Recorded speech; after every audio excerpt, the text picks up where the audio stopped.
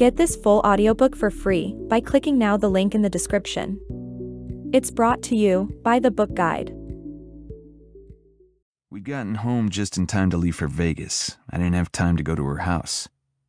I rolled up my sleeves. It was 2 in the afternoon and the sidewalk radiated heat. Sweaty tourists streamed past us.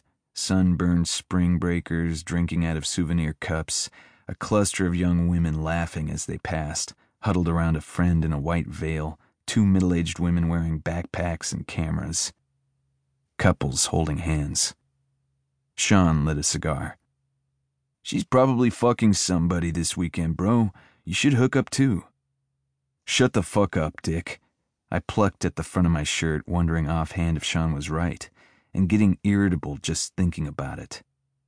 Brandon waved off a guy in sunglasses handing out flyers for a strip club. "No change at all with her, huh?" I shook my head. "She's been off ever since karaoke night."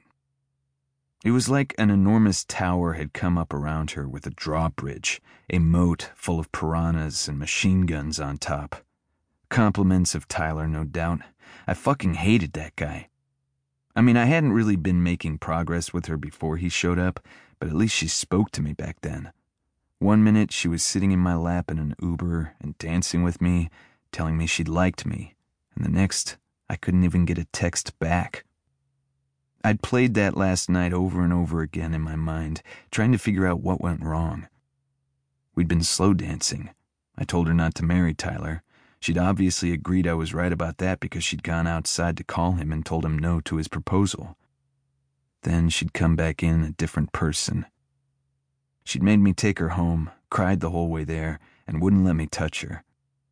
Locked herself in her room, kicked me out of her house, and she'd barely spoken to me since. And I didn't fucking get it. This morning I'd sent her a text I knew was risky, but if she wasn't speaking to me anyway, what was the harm? Things couldn't get worse. I'd typed the words, "I miss you," and stood staring at it for a solid 5 minutes before I hit send. That was 3 hours ago. She left me on red.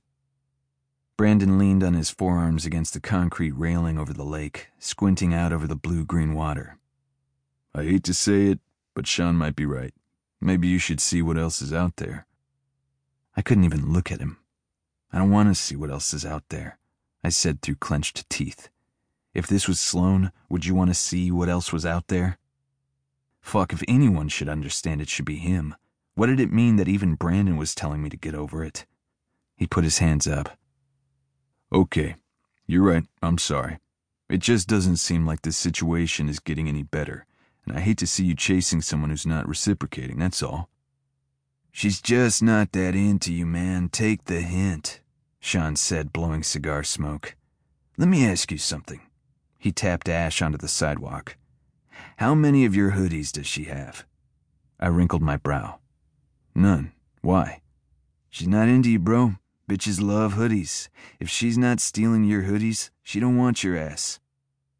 This thrust me deeper into my dark place. As ridiculous as it sounded, it also rang true. Even Celeste had kept a few of my hoodies at the end, and she fucking hated me.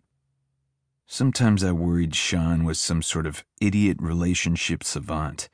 Too much of what he said had a convoluted wisdom to it. This terrified me.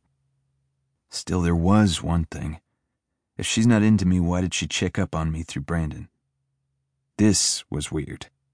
The whole time I was gone, she wouldn't return any of my calls or texts. But then, on day 8 of clearing brush, I'd gotten moved to a different fire break than Brandon.